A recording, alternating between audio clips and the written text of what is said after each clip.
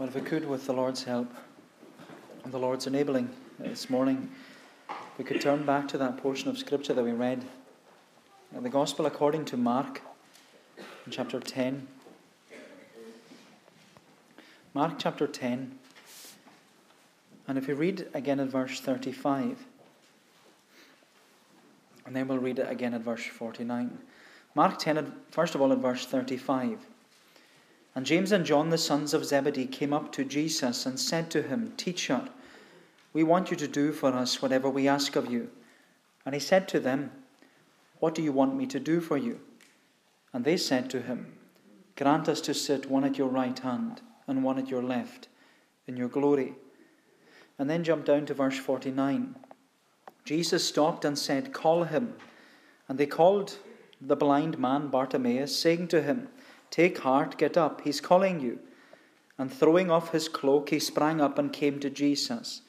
And Jesus said to him, What do you want me to do for you? And the blind man said to him, Rabbi, let me recover my sight. The key question is, what do you want me to do for you? What do you want me to do for you? My friend, Jesus is asking you a question this morning, and it's a very important question. What do you want me to do for you? And maybe it's a question that you've longed for Jesus to ask you. Maybe it's a question that you thought Jesus would never ask you. But this morning, as we open up God's Word together, and as we find Jesus on the pages of Scripture, Jesus wants to speak to you. And Jesus has something he wants to ask you. What do you want me to do for you? It's a very simple question. And it ought to show you that Jesus is willing to serve you in whatever way you ask. What do you want me to do for you? But you know, how you answer Jesus' question, it will reveal not only to you, but also to Jesus. It will reveal what you really think of Jesus. How you respond to Jesus' question will reveal the true condition of your heart and what really fills your mind. Jesus is asking, what do you want me to do for you? Jesus is offering you anything you want, but what do you want? Maybe you would ask Jesus for some of the things which make life worth living for. Maybe a better home, a better future, a better job, some more money. Maybe you would ask Jesus for the things you dream about. Maybe promotion or position or power. Or maybe you would long for Jesus to provide help for you, healing for you, or good health. Most people say that if you have your health, you have everything. But what about you, my unconverted friend? Maybe you want Jesus, or maybe you want to ask Jesus something you know that you need, but you don't know how to ask him. Because you know that you need forgiveness. You know that you need cleansing. You know that you need restoration. You know that you need to be a disciple. You know that you need to be a Christian. You know that you need to be saved. Jesus is asking you this morning, what do you want me to do for you? And as we read, Jesus asked this question to two types of people. Some were disciples. Another was a disabled man. Jesus asked this question, first of all, to the disciples James and John. What do you want me to do for you? And Jesus was met with a disrespectful demand. But then Jesus asked the same question to a disabled man, a blind man called Bartimaeus. What do you want me to do for you? And what Jesus received was a desperate desire. Rabbi, I want to see. And you know, when we consider what Jesus was asking, what he was asking the disciples and asking this disabled man, they had two different requests from Jesus. Because the disciples wanted status. Blind Bartimaeus wanted salvation. That's all that was on his mind. And of course, we ought to know which is the better request. And so this morning we're asking Jesus, or Jesus is asking you, what do you want me to do for you? But then, God willing, this evening we're going to ask Jesus the same question. Jesus, what do you want me to do for you? And we'll consider another passage in the Bible this evening, and we'll see what Jesus wants us to do for him.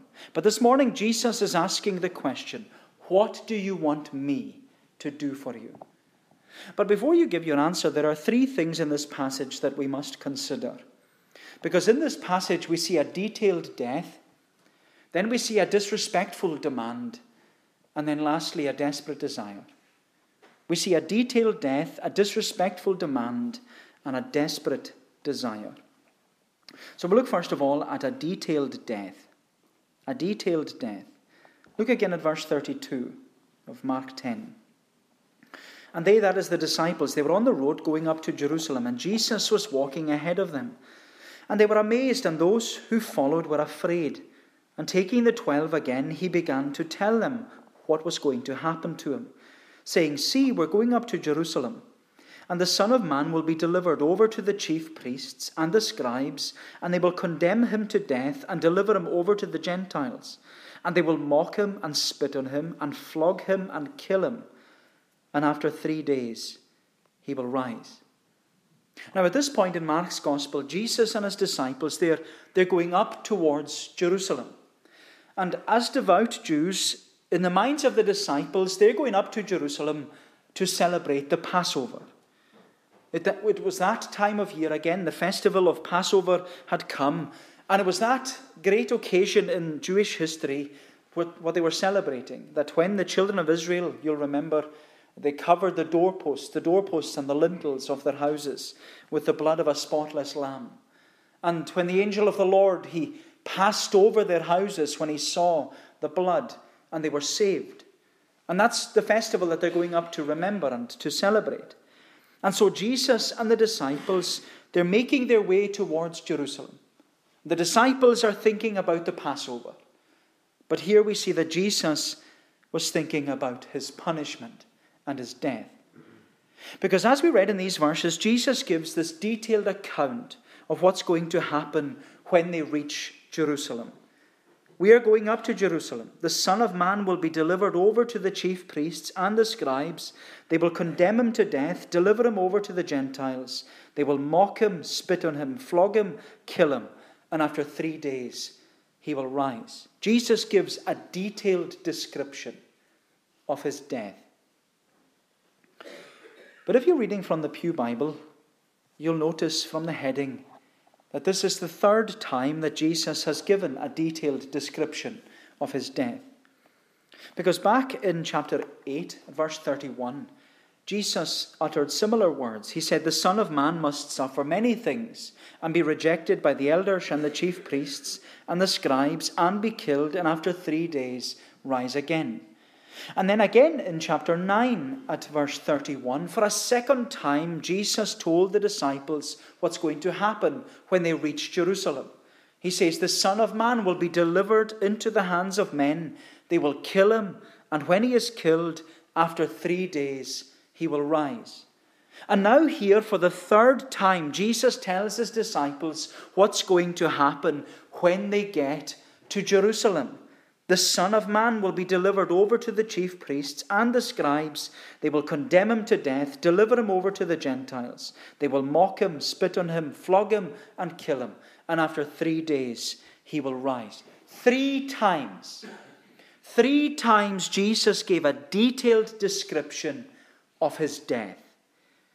But each time he spoke about his death, it was met with confusion.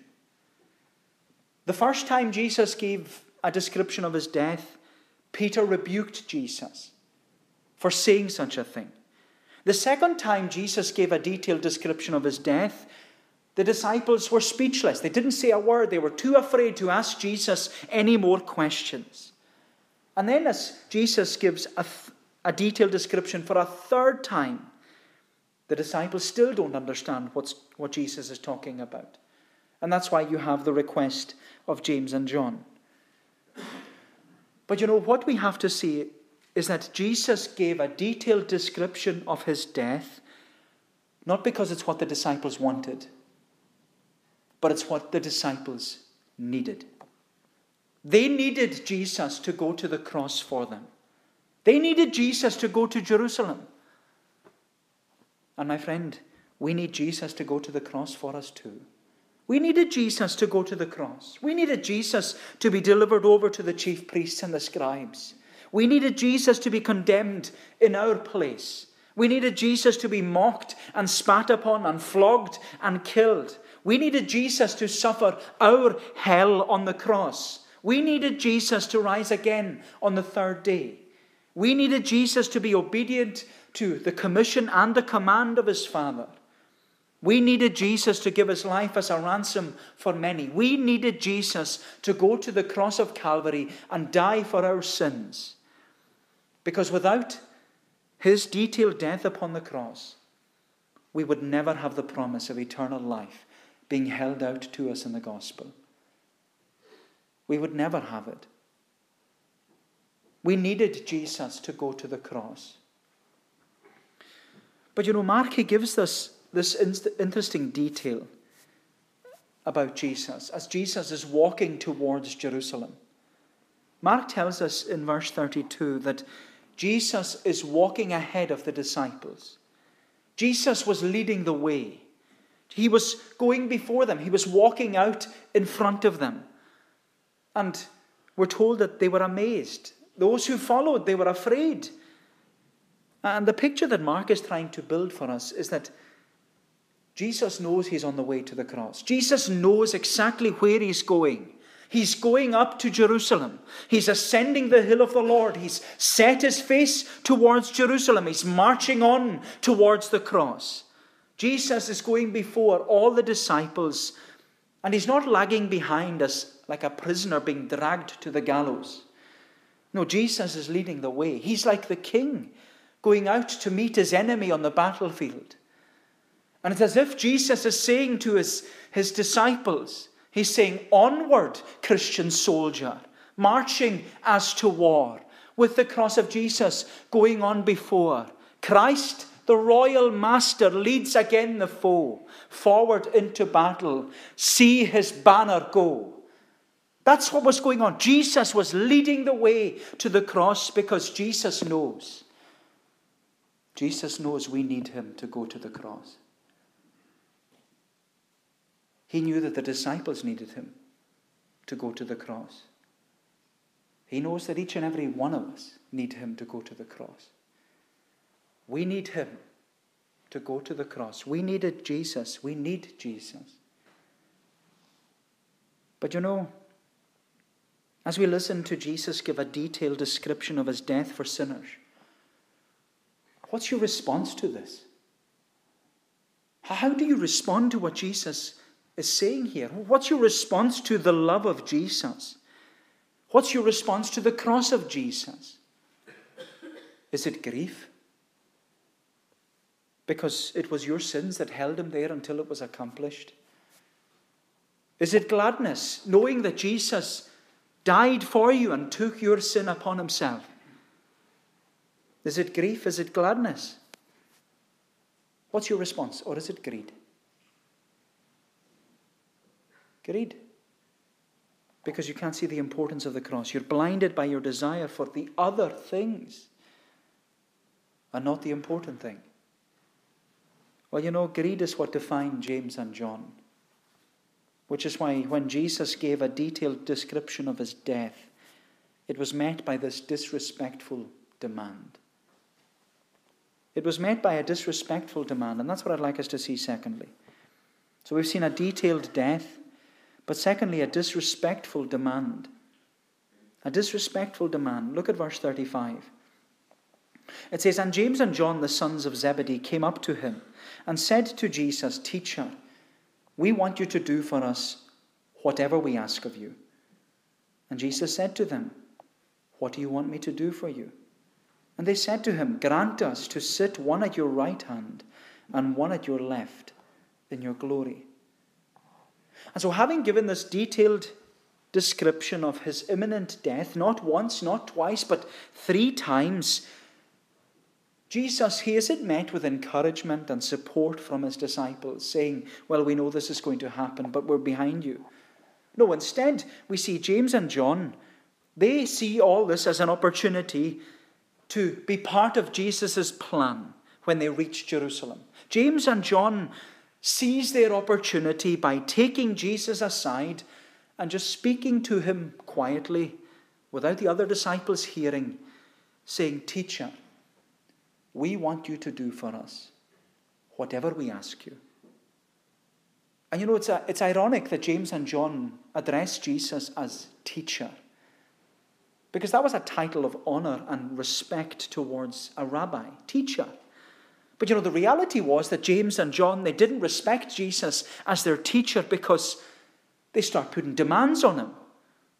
They don't respect Jesus at all. They just say to him, "Teacher, we want you to do for us whatever we ask of you."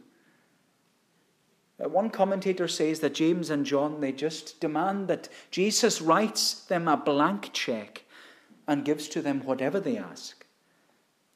It's a self-centered request. They've addressed Jesus as their rabbi and their teacher, but they've no thought about what he has just taught them. They've just ignored the teaching about the cross. They've not thought about the detailed description of his death. All they're concerned about is their disrespectful demand. But you know what's remarkable is that Jesus, he doesn't rebuke James and John straight away. Jesus deals with them so patiently, so lovingly, so graciously. Jesus isn't heavy-handed with James and John. He doesn't lose his temper and say, "How dare you speak to me like that? How dare you make such a disrespectful demand? Who do you think you are? Do you not know what's ahead of me?" That's not how Jesus deals with James and John. That's not how Jesus deals with us when we make disrespectful demands from him. That's not how Jesus deals with us when we have such self-centered prayer requests that don't have any eye towards the glory of God. That's not how Jesus deals with us when we, the creation, make disrespectful demands from the Creator. But what we see is that Jesus, in his love, his patience, his humility, his mercy, his grace, Jesus deals with James and John. And he says to them, he asks them the question that we all want Jesus to ask us. "What do you want me to do for you?" And with that, Jesus gives James and John, he gives them the opportunity to make a respectful request instead of a disrespectful demand. He gives them the opportunity to make this respectful request. But the response of James and John, it only proves that they haven't understood the teaching of Jesus and the mission of the Messiah. Because they say to Jesus in verse 37, "Grant us to sit, one at your right hand and one at your left, in your glory." Not once, not twice, but 3 times Jesus gave to the disciples a detailed description of his death. But by James and John's statement, we can see that the disciples, they still couldn't understand that the way of the Christ must be the way of the cross. All that the disciples had in mind was that the way of the Christ is the way of the crown. And, you know, although the disciples had come to discover that Jesus is the Messiah, that he's the Christ, he's the Son of the living God, they still didn't understand what sort of Christ he was. Because the disciples' understanding of the Christ was that he's going to be king. He's going to overthrow the opposition of the Romans. The Romans had overtaken their nation. They'd invaded. They've put even a tax upon them. Everybody has to pay this tax. And they think that Jesus is going to be king. He's going to recapture Jerusalem. They thought the Messiah is going to assume the throne of King David.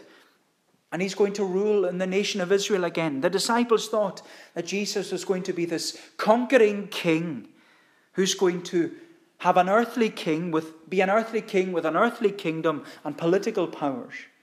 Because in their minds, Jesus fitted this description of the promised Messiah in the Old Testament. That the Christ would be a descendant of King David. He would be the king of Israel who would sit upon the throne of King David in the city of King David, which was Jerusalem.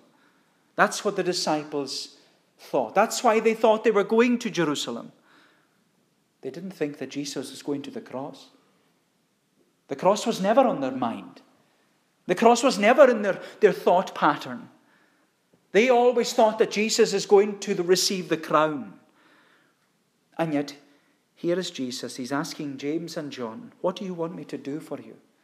And James and John say, we want the crown, not the cross. We want the crown, not the cross. Grant us to sit one at your right hand and one at your left in your glory. And Jesus had repeatedly told the disciples that the way of the Christ is the way of the cross. But even after all that Jesus did and all that Jesus said, the disciples still didn't get it. They still didn't fully understand who Jesus was and why Jesus came. Because all they're thinking about is that Jesus is going to come in glory and take control of the kingdom of Israel. And when all is said and done, James and John, they want to make the first claim on Jesus and sit right beside him when he's sitting on his throne. But again, Jesus graciously deals with James and John and he says to them, you don't know what you're asking. You don't know what you're saying. Are you able to drink the cup that I'm able to drink? Are you able to be baptized with the baptism with which I am baptized with? Are you able to endure the mocking, the spitting, the flogging that I have to endure? Are you able to be crowned with the crown of thorns that I'm going to be crowned with? Are you able to endure the cross that I have to endure? Are you able to undergo the punishment, the hatred, the scorn of men that I have to go through? Are you able to bear the wrath of God on behalf of sinners? Are you able to die in the place of those who deserve to die? Are you able to give your life as a ransom for many? And James and John, they respond and say, yes, we are. And Jesus realizes they don't have a clue what they're saying. They don't have a clue what they're saying. And it's quite sad to think that the disciples, they hadn't listened to a word that Jesus said. They'd sat under his ministry for 3 years, and yet they're still demanding the crown without the cross.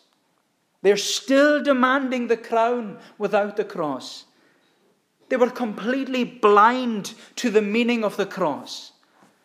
They'd been given a detailed description of Jesus' death and the cross of Calvary, but it had no bearing whatsoever upon their life. And my unconverted friend here today, I often wonder if you are just like the disciples. Because you've heard so much about Jesus. You've heard about the miracles of Jesus, the life of Jesus, the love of Jesus, the cross of Jesus, the death of Jesus, the resurrection of Jesus, the ascension of Jesus. You've heard so much about this man, Jesus. And yet, there's no change. There's no growth. There's no commitment. You still want the crown without the cross. You still want heaven without following Jesus. Yet you're blind to the cross. It's the only way. The way of the Christ is the way of the cross. And when Jesus is asking you, what do you want me to do for you? Is your answer like the disciples, where you're thinking about status, not service? You're thinking about promotion, not your position before a holy God. Maybe you're thinking about what you deserve instead of what you should desire. Because what you should desire is to be saved. Your earnest desire should be to be saved. That's what we see here with Bartimaeus. He may have been blind physically, but he certainly wasn't blind to the meaning of the cross. He had this desperate desire to be saved. And that's what I'd like us to consider lastly. A desperate desire. We've looked at a detailed death, the detailed death of Jesus. A disrespectful demand from James and John. But lastly, a desperate desire from this man Bartimaeus. A desperate desire. Look at verse 46. It says, and they came to Jericho. And as he was leaving Jericho with his disciples and a great crowd, Bartimaeus, a blind beggar, the son of Timaeus, was sitting by the roadside. And when he heard that it was Jesus of Nazareth, he began to cry out and say, Jesus, Son of David, have mercy on me. Jesus, Son of David, have mercy on me. So as Jesus and his disciples, as they continue their journey towards Jerusalem, and ultimately towards the cross, they're passing through this town called Jericho. But then we're told, as they're leaving Jericho, Mark tells us that the disciples and this large crowd that were coming out of Jericho, presumably going to the feast of Passover, they're all coming out of Jericho together. But sitting by the roadside is this blind beggar. Now, the reason Mark tells us about this blind beggar is because he stands in stark contrast to James and John. James and John were in fact blind to the meaning of the cross. And yet the blind beggar sitting at the roadside knew exactly why Jesus was going to Jerusalem. But you know what's even more remarkable is that James and John, they're seeking to make a name for themselves. They want glory, they want position, they want power. They're seeking to make a name for themselves. But this blind beggar doesn't even have a name. He doesn't even have a name. He was called Bartimaeus because he was the son of Timaeus. But that's what Bartimaeus means. Bartimaeus means just the son of Timaeus. He was never given a name. He was just known to everyone as the son of Timaeus. He was just Bartimaeus, the son of Timaeus. And by that, everyone knew who he belonged to. Everyone knew that he was the son of Timaeus, whoever Timaeus was. But you know what's worse still? By his title, everybody knew whose problem he was. He couldn't see. He didn't work. There were no benefits for him. He was a poor, helpless beggar. And the harsh reality of people in the first century, it's a horrible thing. They viewed disabled people as a waste of space. That's why they were put out on the street, just to beg. And that's why they tell Bartimaeus to be quiet when he starts crying out to Jesus. But even though he didn't have a name, and he couldn't see, and he was just a beggar sitting there, when Bartimaeus hears Jesus passing by, when he hears that Jesus is passing by, he takes his only opportunity to cry out to Jesus for help. It says in verse 47, when he heard that it was Jesus of Nazareth, he began to cry out and say, Jesus, Son of David, have mercy on me. Bartimaeus is the only person in the Gospels to have ever described Jesus this way. Jesus, Son of David, have mercy on me. Bartimaeus knew exactly who Jesus was. He knew that Jesus was the Messiah. He knew that Jesus was the descendant of King David. He knew that Jesus was God's king. Bartimaeus knew that Jesus was of royal descent. He knew that Jesus was the true king, the servant king, which is something the disciples had missed completely.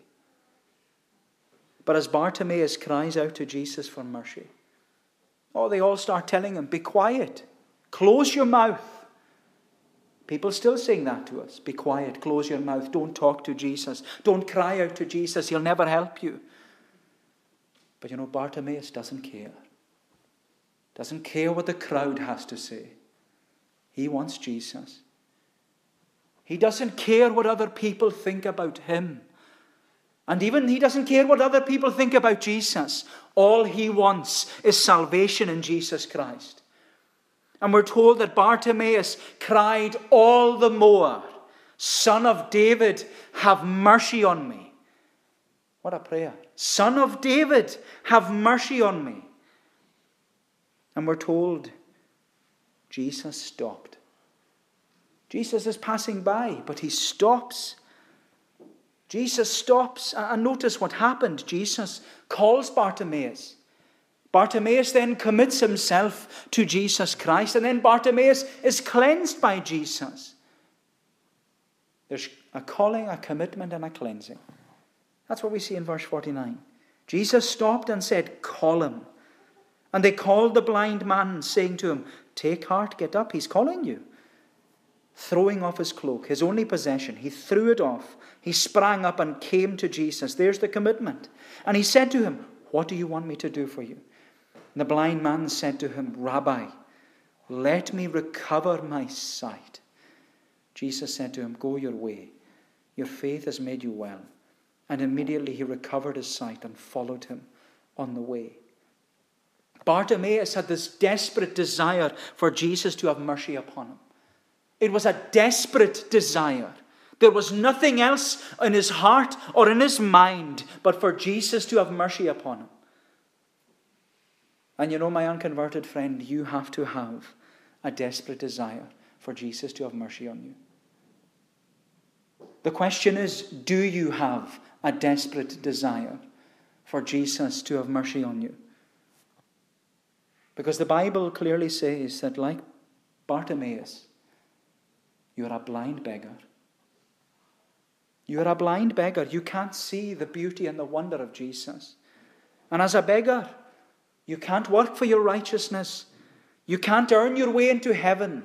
You can't even depend upon someone in your own family to help you. You can't depend on anyone else. All you can do is realize that Jesus is just passing by in the gospel and cry out to him for mercy. That's all you can do.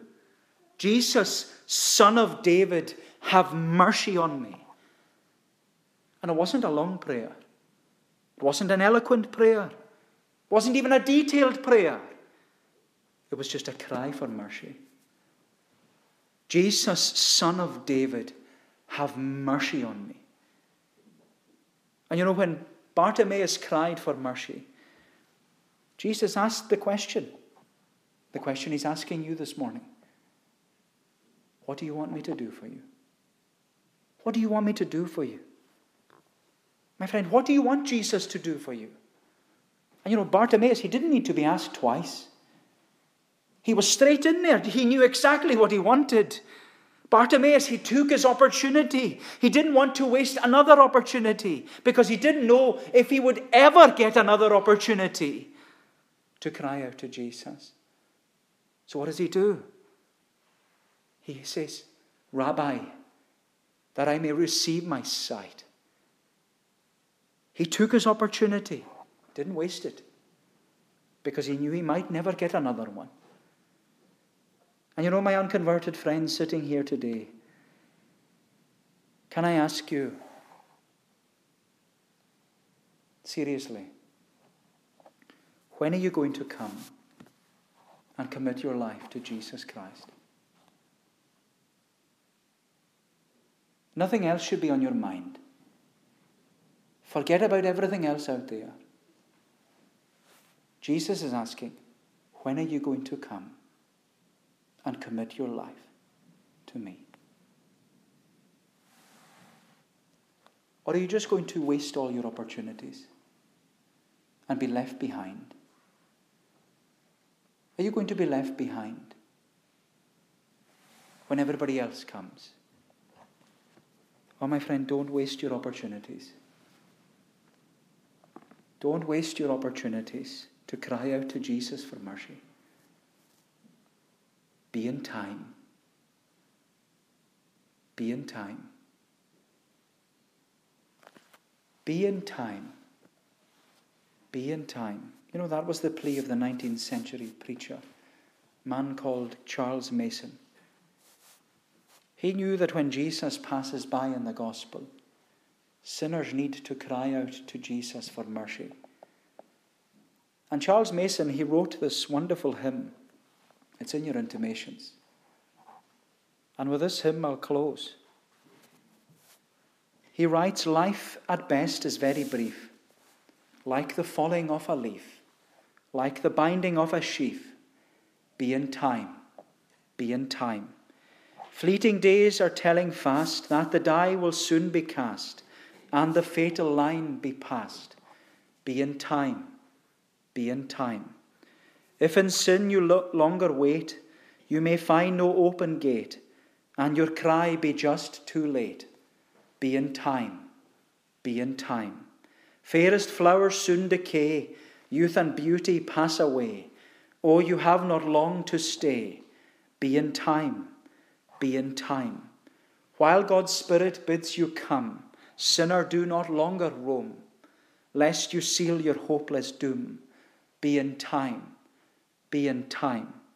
Time is gliding swiftly by, death and judgment draweth nigh. To the arms of Jesus fly. Be in time, be in time. Oh, I pray you count the cost, ere the fatal line be crossed, and your soul in hell be lost. Be in time, be in time. Sinner, heed the warning voice. Make the Lord your final choice. Then all heaven will rejoice. Be in time, be in time. Come from darkness into light. Come, let Jesus make you right. Come, receive his life tonight. Be in time, be in time. Do not waste your opportunities. My friend, be in time. Be in time. What do you want Jesus to do for you? May the Lord bless these thoughts to us. Let us pray. O Lord, our gracious God, we give thanks to Thee that Jesus passes by in the gospel. And we give thanks, Lord, for a renewed opportunity to hear his voice speaking to us. We pray that we would not let him pass us by, but that we might be like blind Bartimaeus, crying, Rabbi, that I may receive my sight. Oh, have mercy on me. Lord, bless thy word to us, we pray. Help us, we plead, not to waste the opportunities that are given to us, but to be in time. Oh, be in time. Go before us, Lord, we ask thee. Keep us this day, and bless thy truth to our souls, that it would be of eternal benefit to us. Do us good, and we ask. Take away our iniquity. Receive us graciously. For Jesus' sake. Amen. We're going to bring our service to a conclusion by singing the words of Psalm 40. Psalm 40 in the Scottish Psalter, page 259.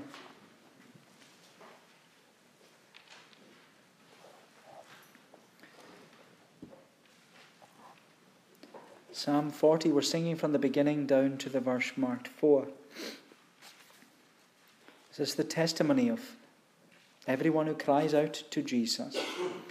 I waited for the Lord my God, and patiently did bear. At length to me he did incline, my voice and cry to hear.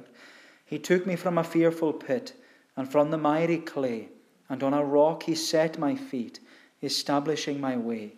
He put a new song in my mouth, our God to magnify. Many shall see it and shall fear, and on the Lord rely. We'll sing on down to the verse marked 4 of Psalm 40, to God's praise. I waited for the Lord my God, patiently did bear, at length to me he did incline, my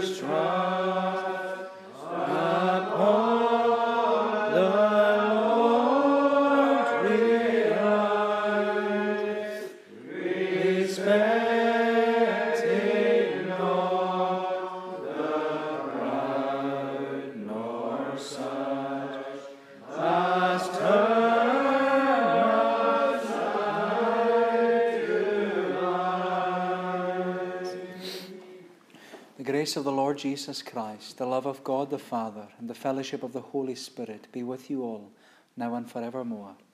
Amen.